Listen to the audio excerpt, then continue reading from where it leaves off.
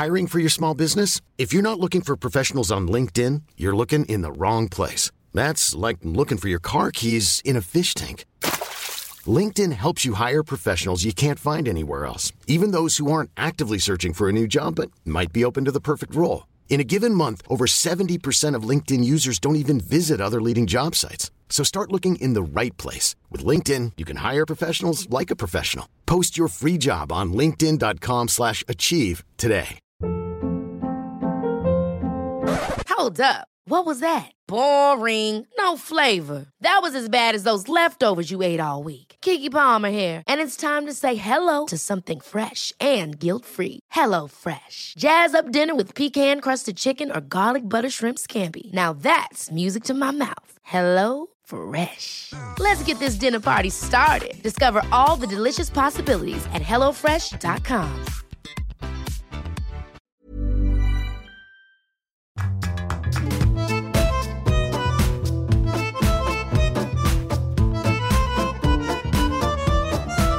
Hello, welcome along to Writer's Routine. This week we're chatting to Joy Ellis. She has sold millions of books, millions and millions. And the story of how she finally got published is pretty incredible. It goes from living in her car, managing a bookshop, signing for a publisher that didn't quite work out, and then being tracked down by her eventual publisher through a newspaper. She takes us through the whole thing. It's a very gripping story in itself. Also, you can hear about her brand new gripping story. It's a crime thriller, a new Jackman and Evans novel. It's called The Patient Man. And we talk about why, when it looked like her books would never make the shelves, why she carried on. It's a bit addictive, writing. Well, it's very addictive. And I had come to realise that it was what I really wanted to do, and I'm not a person to give up easily. I honestly believed that if I just could hold on long enough, it would work. I admit I came very, very close just before Jasper's phone call to saying, right, it's not going to work, but that was just the lowest ebb ever, and I think that phone call probably came about the day after I felt that way. There is more on the way with Joy Ellis in this week's Writer's Routine.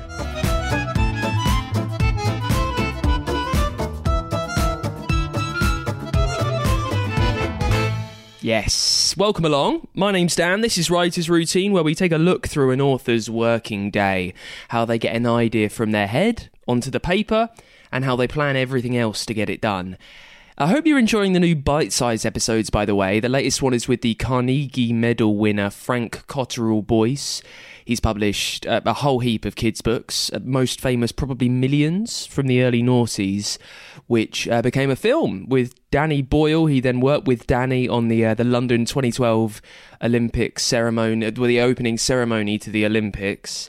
And it's a really good dive through the archives on that one. Hopefully it serves up a little bit of inspiration for when you're next flagging. This one today, this week, it's a brand new chat for you with Joy Ellis, a crime writer. She was a struggling author, and then she published independently. And this year, she was up for Crime Thriller Book of the Year at the Nibbies. It's an incredible, inspirational tale. She sold over 2 million books in just 5 years. She's an Amazon bestseller. She's published over 20 books across different characters. Her new one is a Jackman and Evans story. It's called The Patient Man. It's all about the nemesis. Sounding very serious. The nemesis, the serial killer Alistair Ashcroft, who comes back for unfinished business. Now, we talk about why she felt it was the right time to bring a character back. Also, with so many different series of stories, how she decides which character should solve the crime this time, who she wants to write about. Also, how she checks in with the characters that she isn't writing about. And we run through that fantastic publication story as well. So if that's kind of you right now, if only from the little bits that I've mentioned so far, if waving a few red flags, if it's shining the mirror up to perhaps how you're struggling to get published, I really do recommend sticking through this. It's really inspirational, the way that Joy managed to do it, and, you know, up for an award this year, up for Crime Book of the Year, sold millions of copies. I know that you might need to hear this week. If you enjoy this episode, follow us wherever you get your podcasts from, and you can always get in touch with us at writersroutine.com. And let's jump into it then with Joy Ellis, starting as always with what she sees around her in the place where she sits down to write. Oh, too much stuff, I think. I have my own upstairs office in our house. I use a PC, so I've got two screens that I work with, one for research and one for writing. And around me I have all sorts of lovely crystals. I have pictures. I've got books everywhere. Quite a lot of writing paraphernalia, an awful lot of notebooks, pens. And I look out from my window over fields of rape at the moment. Rapeseed is all just coming into brilliant yellow. So it's quite a nice outlook. And it's good to work in, except I have 4 dogs, which do sometimes crowd the office a bit. Tell me a bit more. You mentioned things on the walls around you, writing stuff that inspires you. What do you have there? I've got a large generic poster, almost floor to ceiling, of Agatha Christie's collection of every title she ever wrote, with all the covers of the books on them, which is wonderful. And that's inspiring, if ever there was one, to see all those titles. I think there's about 74 titles. I've got pictures of my dogs. I also have a lovely poster of Joy Ellis with her first 3 Jackman books on the wall, which is rather nice. And I have a massive whiteboard as well, because I try and work a little like my CID team in the books, with a whiteboard with all my characters on them. Well, take me through that then. If I were to walk into your office on a day when you are working and writing, when you're in the middle of the story, how would the whiteboard look? Like, would it make any sense to me? Is it sprawling notes, odd spider diagrams pointing off in all directions? It's actually quite clear. I usually have my central character, usually not the protagonist. I've usually got my antagonist in the middle, and you'll find arrows shooting out to either possible victims, people who have come across him, the police, that are interviewing him. We've got a lot of names on the board, lots of times. I also run a timeline so that I can see days, nights, what happened when. That helps me enormously, not to suddenly change day to night, or say I was seeing him on Wednesday when I suddenly realise it's sort of Friday already. And on the timeline there, Joy, how much of the story do you know before you sit down to write that first sentence? How much of this crime and the revelation, how much have you already figured out? Practically nothing. I'm an organic writer. I have an idea, but I give it over to the characters and I let them write it for me, more or less. It's a little like typing madly as you're watching a TV programme. Take me to the desk in front of you. You mentioned 2 computer screens and some writing paraphernalia. Just run us through that. Well, I've got a nice little wooden box full of pens and assorted other things one might need, like screwdrivers and all sorts of interesting stationery articles. A pile of notebooks, a lot of printouts at the moment, because of the coming up with the shortlist for the award. I've got diaries, times, dates, everything all over everywhere. I have a glass of water. I have a note block. I have a lucky dog holding a 4-leaf clover, and I have quite a lot of crystals. I'm rather fond of carnelian, and I've got all sorts of different kinds of carnelian in little displays just to relax me. May I ask what makes the lucky dog a lucky dog? He's holding a 4-leaf clover, for one thing. He was given as a gift when I first started writing, and I've had him on my desk ever since. Okay. And and there's, spots of success, mostly recently. I mean, huge success recently. We'll get to that in just a sec. and this it gets nicher, by the way, Joy, just in case me asking about your notebooks was a bit too much. You've got 2 computer screens. What are you writing on? Is it Word? Is it a writing software? And also, what font do you write with? I use Word, and I always use Times New Roman. I'm very basic. Very, very standard. And does that process stay the same throughout all your drafts while you're editing as well? Yes, absolutely. Amazing. I've spoken to writers before who mix it up. They'll maybe edit in a different font just so it kind of keeps things different in their mind. I don't know. How much do you feel about that? How much of a chore is kind of second drafts and editing sometimes? I personally, every time I finish doing some work, I go back over it and I edit it almost at source. I don't like to keep going back over when it's finished. I like to know as I'm working along, I try and pick up anything that I want to change that I feel isn't quite right, words that just don't gel properly, and I do it at the time. And I like to work very early. So whatever I did the day before, I read through the following morning, around about 6 o'clock possibly. And then it's very clear, and I can sometimes see things that the day before looked okay, but I knew there was something, little alarm bells going. In the morning, I can clarify it. So at the end of the book, I've more or less got what I'm happy to send off to the publisher.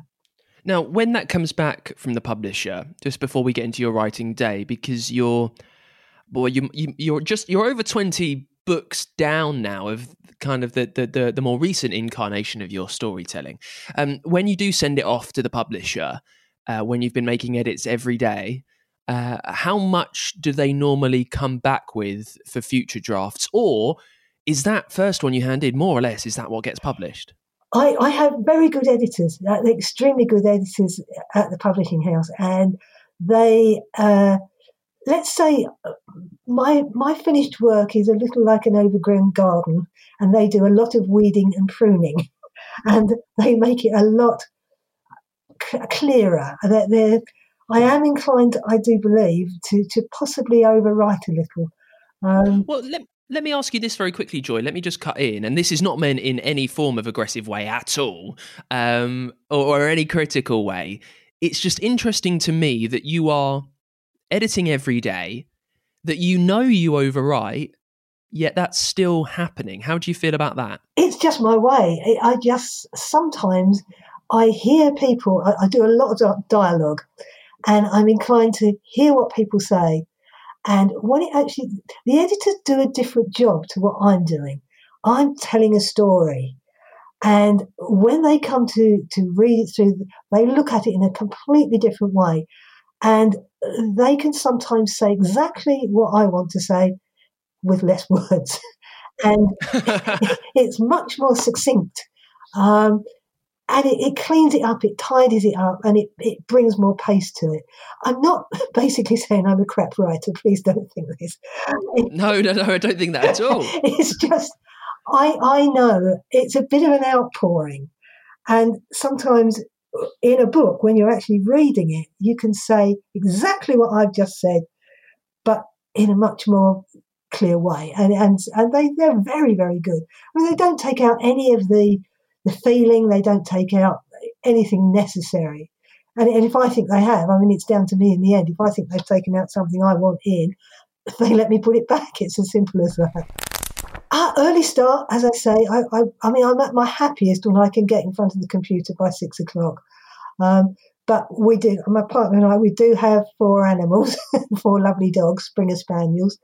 So there are sort of things to do with them before I usually start my day, and then my partner takes over. So what time will you wake up, Joy? Sorry, to kind of... 5:30, generally. So you're still in possibly a slightly dozy state when you are getting down to it at 6? No, I'm very much a morning person. And I sort of am at my brightest, to be honest, when I've just got up. I don't feel in fact, I feel there's more clarity in my mind when I just got up than at any time of the day. May I ask, how long did it take to for you to figure out that you were a morning person? What kind of rang that bell and said, oh, hang on, I'm much more energetic at 6 a.m. than I am at 6 p.m.? I think being a florist, originally, and then I had my own flower shop, which meant going up to Covent Garden Market in London from Surrey every morning. And, well, not every morning, but when we did go up, it was very early.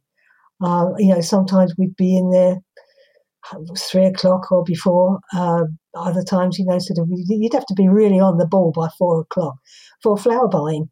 And your day started early, and you hit the ground running. You were out, you were buying, you were loading the vehicles, you were getting back to the shop, unloading the vehicles, and then your day started. So I think I've always really been a morning person. So then what happens? So you're sat there, it's 6 o'clock. How do you know what you're writing that day? Just talk us through your day of writing from there. First of all, I read what I've done the day before. I always do that. Read it through, look at it, make changes, and that puts it all back into perspective. The whole sort of book then comes back to you. And then I just make a start. And usually I've had an idea in my head overnight that I wasn't aware of because I was asleep. And it just materialises in the morning. And I can work on, then just break off for breakfast, and I can work on till sometimes about 11. It depends. It does depend, but because life does get in the way, as you all know. But I'm quite happy sort of working in the mornings. But I have to say, get to lunchtime and my brain starts to turn to porridge, and there's no way can I concentrate on the book. I've tried to push through and it just doesn't work. It doesn't happen. So I walk away from the office and the computer and go and do other things generally during the afternoon. Or I answer emails, do all the Facebook media stuff, get that out of the way because that takes a different kind of thought. I'm not thinking about the book. And then I guess it's by the time I get to early evening, we eat, and then I come back into the office and start thinking again. And funnily enough, I start absolutely able to write at around 9 o'clock. And I generally give it another hour or an hour and a half, and turn in around about 11. It's interesting. You bookend your you bookend your day with this writing at 11 o'clock in the morning, at 11:12, whenever it is that you feel yourself stopping for the day. Why are you stopping? Is it a word count that you've wanted to hit? Is it just a feeling of lethargy? It is lethargy, definitely. I do get tired. It's you've put so much into it, and of course, there are things that you've got on your mind as well from just daily life and friends and everything that's going on around you. And I feel it just gathers up at me about that time, and I am tired. What constitutes a good writing day for you, Joy? What will you be happy with getting done? I try not to give myself targets because I don't want to not achieve them.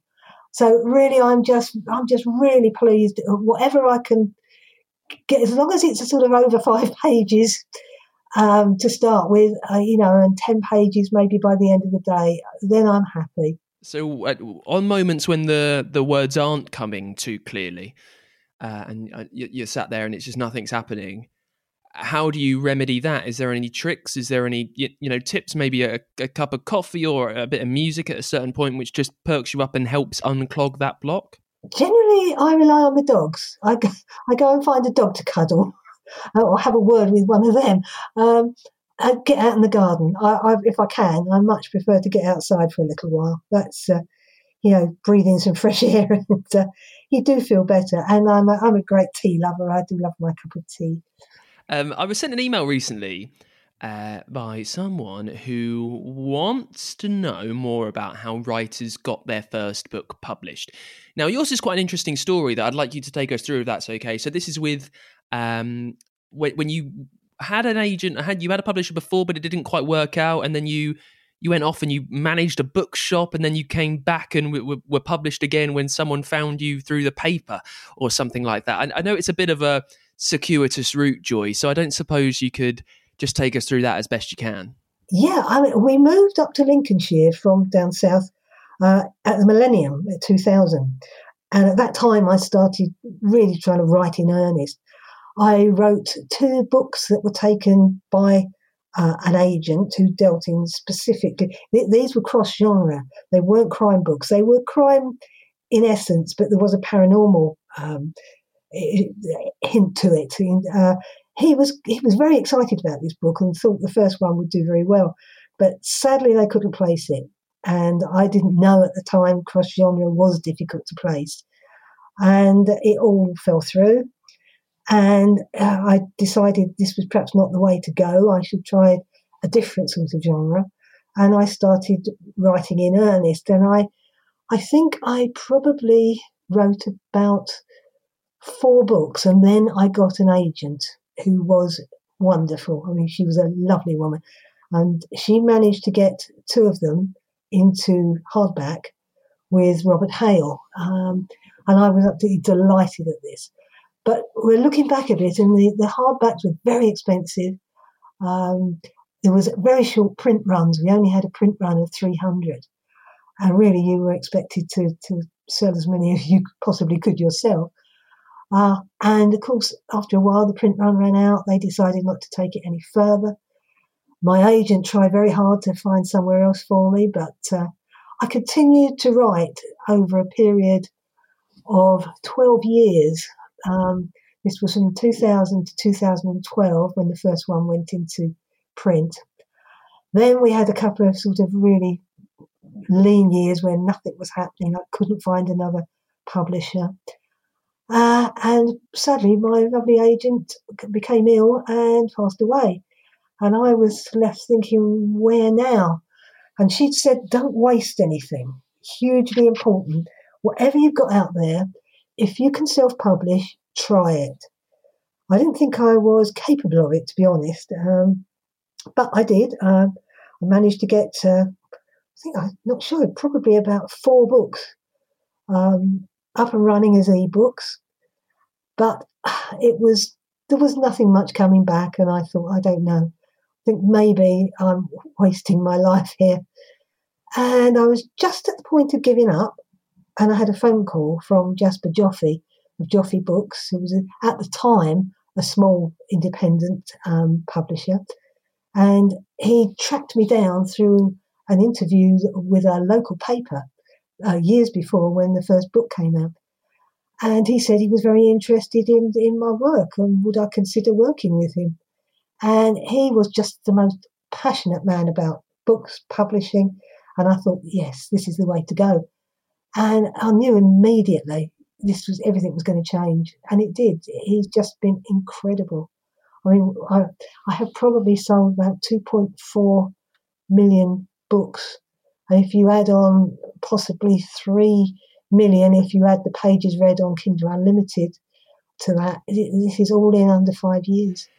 In that time, some of which you called the lean years, but in the moments between 2000 and 2012, when you're writing consistently and nothing's really happening, I guess the question is, why carry on so forcefully, I guess, for want of another word? I don't really like that, but why keep cracking when there are so many near misses? Some people might have given up a lot earlier. Why did you push through? Because I believed I could. It's a bit addictive, writing. Well, it's very addictive. And I had come to realise that it was what I really wanted to do. And I'm not a person to give up easily. I honestly believed that if I just could hold on long enough, it would work. I admit, I came very, very close just before Jasper's phone call to saying, right, it's not going to work. But that was just the lowest ebb ever. And I think that phone call probably came about the day after I felt that way. Little bit of karma going on there, I think, because I had tried so hard. Here's a cool fact. A crocodile can't stick out its tongue. Another cool fact, you can get short-term health insurance for a month or just under a year in some states. United Healthcare short-term insurance plans are designed for people who are between jobs, coming off their parents' plan, or turning a side hustle into a full-time gig. Underwritten by Golden Rule Insurance Company, they offer flexible, budget-friendly coverage with access to a nationwide network of doctors and hospitals. Get more cool facts about United Healthcare short-term plans at uh1.com. Hold up. What was that? Boring. No flavor. That was as bad as those leftovers you ate all week. Keke Palmer here, and it's time to say hello to something fresh and guilt-free. Hello Fresh. Jazz up dinner with pecan-crusted chicken or garlic butter shrimp scampi. Now that's music to my mouth. Hello Fresh. Let's get this dinner party started. Discover all the delicious possibilities at hellofresh.com. I'm Sandra, and I'm just the professional your small business was looking for. But you didn't hire me because you didn't use LinkedIn Jobs. LinkedIn has professionals you can't find anywhere else, including those who aren't actively looking for a new job, but might be open to the perfect role, like me. In a given month, over 70% of LinkedIn users don't visit other leading job sites. So if you're not looking on LinkedIn, you'll miss out on great candidates like Sandra. Start hiring professionals like a professional. Post your free job on linkedin.com/achieve today. Just very quickly before we jump back to it with Joy, I want to just sway you towards the Patreon if you're enjoying the show, if you've learned anything along the way that has helped the way that you tell your stories. Maybe you've been inspired by Joy's publication story and it'll push you on to make sure it happens for you. You can always help us out at patreon.com/writersroutine. Just a couple of dollars a month really helps us keep bringing you chats with the best authors around as often as we can. We've got some really brilliant chats on the way as well. Some huge bestsellers are coming on the show over the next few months. And by supporting us over at Patreon, you get some merch, you get our eternal thanks, you get more bonus episodes, and there is even a way for your story to your book to sponsor this show. A little goes an incredibly long way on this, I promise. Anything that you can spare is amazing, would be greatly appreciated over at patreon.com/writersroutine. Let's get back to it then with Joy Ellis chatting about her brand new book, The Patient Man. In this half, we talk about how much she thinks about the twists and the turns of the story and why she likes to send readers on a wild goose chase. Also, you can hear how she gets ideas for future books at utterly random times and how she has to sit on them for a little while, much like this one really. And we pick things up with just a little bit more about her path to publication. Why does she think it took a little while for her to be discovered? I don't think the early stuff was that bad, but it's very much like you're sort of learning your trade. There's things you just don't know when you first start, and things that I don't say you shouldn't break the rules because I'm a great one for that, but there are things that really you need to know and you don't. And once you've sort of come across a lot of pitfalls, and if you've had a lot of rejection slips, and I always say, you screw them up, throw them in the bin, get them out and read them. And when you read them, sometimes people have been incredibly good with their time in reading your book and telling you what they honestly believe, how you could improve it. And if you actually take that on board, sometimes there's real nuggets of knowledge in there that you can really work with. And I think as time goes by, you do improve. As long as you can just take that rejection on the chin. And it's not easy because sometimes you've slaved over this book. Every word has been sort of dragged out of your soul, and then somebody says, "Oh, we're going to cut that bit out." But it's worth it. It really is. And I think Jasper did see that the books were going to be good enough. I'm always fascinated chatting to crime writers who have written across multiple series like you have. What with the Jackman Evans, Matt Ballard, Nikki Galena. When you've got an idea, how do you know who's going to test themselves on this case, which character it belongs to? Mine very much, I think of the characters and then work out a plot line for what's going to occur with them. And because they've now, there's 12 books in the Fenn series with Nikki Galena, and 7 in the Jackman books, and there's just 3-4 in the Matt Ballards. I have all their backstories in my mind, And I've already kind of planned where their lives are going. So the next book is always, it's a little like watching a soap, I guess. You kind of got all these characters with their own life, and you put that in, and then every plot line is different. And I'll try and find something that will fit in with that particular team and those particular detectives. Some are a little more psychological.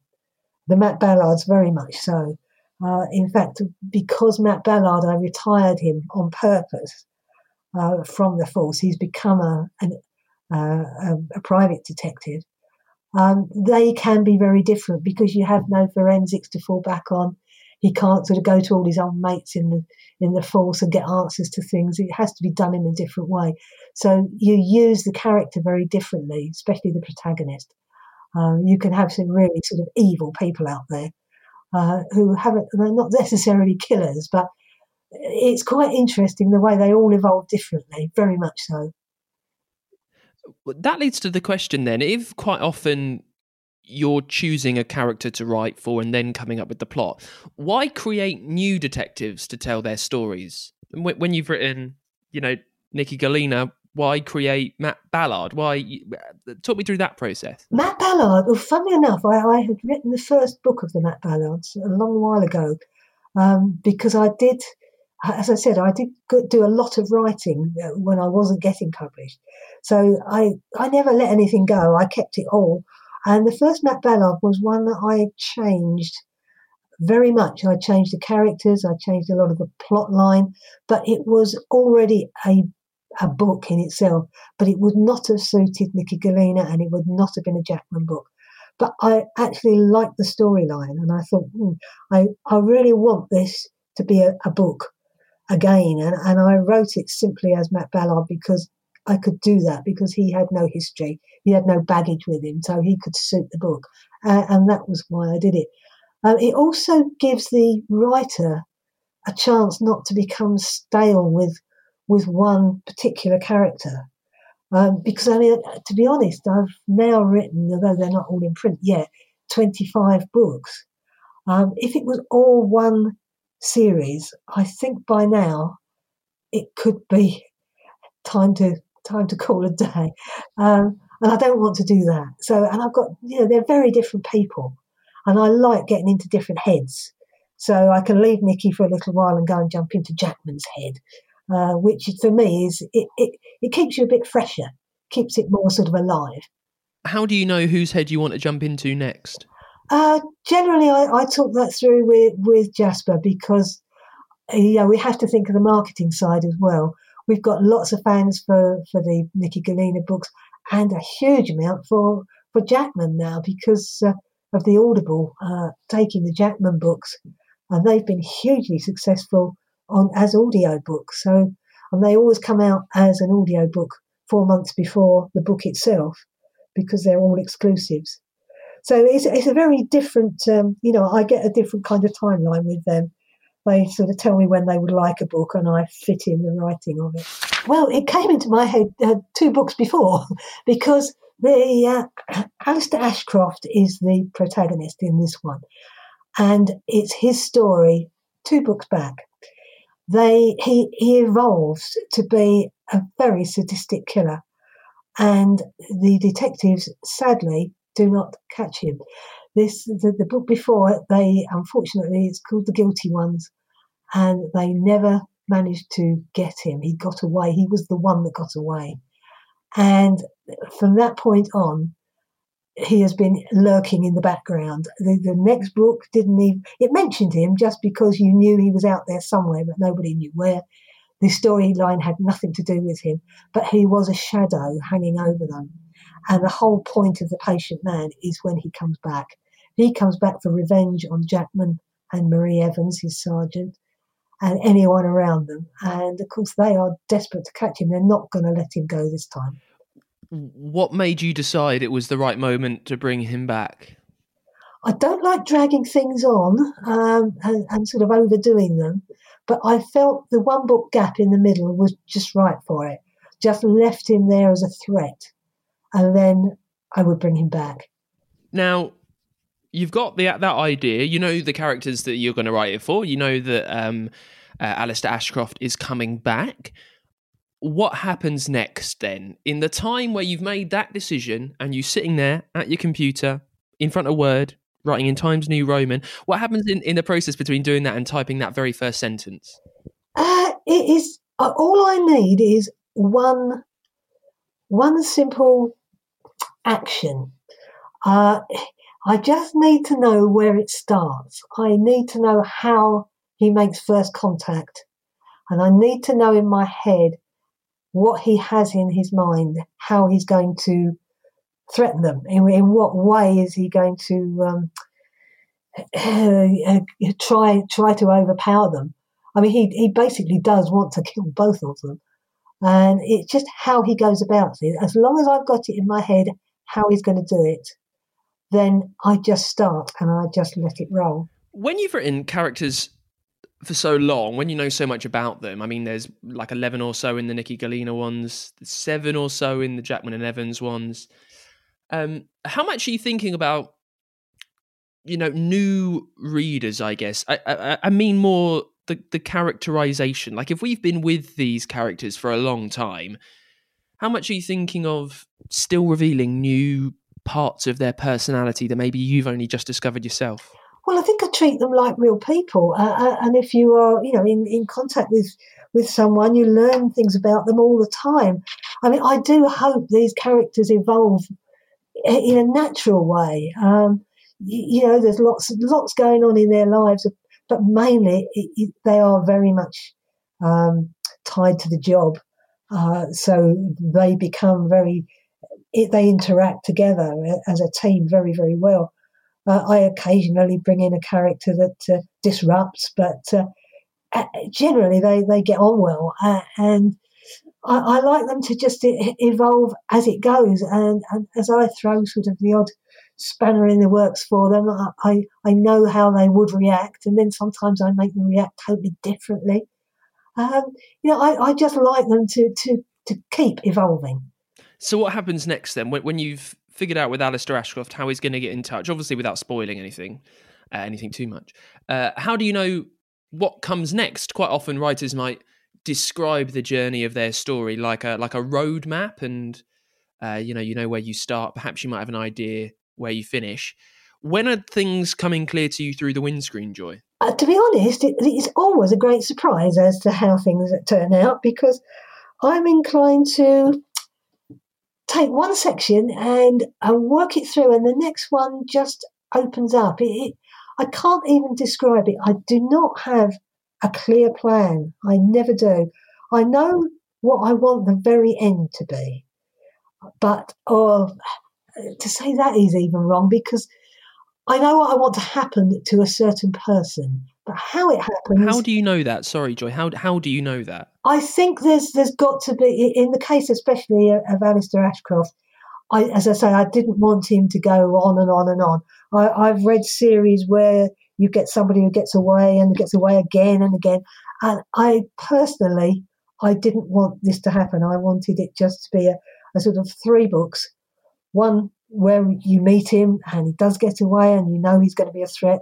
The next one, he's just a threat in the background. And then, I think he deserved his comeuppance in some way for this one.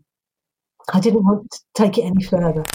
I like to derail people. I very much like to send you on a thought process that makes you think, this person's in danger. And they actually aren't. It's somebody else who's in danger.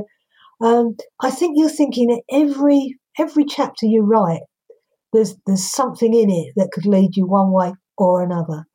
So it is in my mind all the time that I don't want this to be straightforward.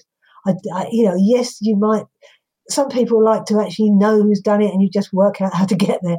But I do like to have as many twists and turns as I possibly can. You mentioned that you've got a vague idea what the ending is, but not how you're going to get there. How do you start to feel that this is drawing to an end? At what point do you realise, okay, that's how this is all going to finish? I would think about 3/4 of the way through the book. Depending on how I've built all the sort of subsidiary characters, it rather, they are inclined to sort of have their own story running, and sometimes you realise they've got a bigger part than you thought. This book particular, for me, was a bit of a surprise how it ended, because it was not what I planned. But as I was writing towards the end, I thought, oh yes, this is exactly how it's going to happen. This is going to answer questions right across the board. And it just worked. I mean, I do believe it worked well. Well, if it's answering questions right across the board without getting too airy-fairy and out there, how much of this story is already complete in your head and you just haven't yet figured it out yourself yet, if that makes sense? That's a good point. I honestly don't know. I always feel that the book it is honestly like watching a TV programme, and you're never quite sure what's going to happen next. And it just seems to occur, and I just get it down. It's most peculiar. I can't even explain how we get from A to B. I really can't. It's just a surprise for me. I just know what my characters are capable of, and I let them do whatever comes across their path. I let them take it and run with it. If you don't know what's next in the plot, how much do you know about, or how much are you thinking through the word that comes next? You say you're a bit of an overwriter. Are you always looking for the perfect next word? Oh yes, I do. I live with a thesaurus. I mean, it's just, I just am never quite content with exactly as I've got it until I've really played around with it sometimes. The right word does often evade me, and I just have to get it right. So that's very often whether reading it the next morning, suddenly the right word is there. So I'm happy with what I've done. And lastly, when you worked in a bookshop there, Joy, how much did you learn about book writing through book selling? I learned what to appreciate. I can't say I learned anything about actual writing, but I know I read so much. I really did. It was just, the books that came in attracted me, covers attracted me, titles attracted me. So I did realise that, there's a lot more to what is to sell a book. There's an awful lot more than just what's inside it. The titles and the covers really, really sort of could draw you. And I think I just got an appreciation for everything that is about a book. I mean, I've read since a tiny one. I mean, I started reading quite early, and I loved books, always have done. But actually working with them, you get such an appreciation for how they're put together. I don't think I learned anything about actual writing, but I certainly learned a lot about how to sell a book. And that is it for this week's Writer's Routine with Joy Ellis. If you enjoyed the chat, if it's inspired you to read some of her stories, you can get a link to get a copy of the brand new one, The Patient Man, over at writersroutine.com. Next week, we're chatting to the award-winning author and the critic Michael Arditi about his brand new book, The Anointed. Now, about a month or so ago, 6 weeks, something like that, he was on a session that I chaired at the London Book Fair. If you saw any of that, it's more of the same, more brilliance from Michael. You can hear from that next week on the show. In the meantime, make sure you follow us wherever you get your podcasts from, so it automatically downloads. We'll have another random routine for you as well midway through next week, either Tuesday or Wednesday. I keep forgetting which day I release it, so there's no consistency there. In the middle of the week, you get a little bite-sized chunk of inspiration to help start your day. You can always follow us on Twitter as well, at WritersPod there. Get in touch, writersroutine.com, and you can support the show, patreon.com/writersroutine. And I will see you next week with Michael Arditi on the show. Until then, bye.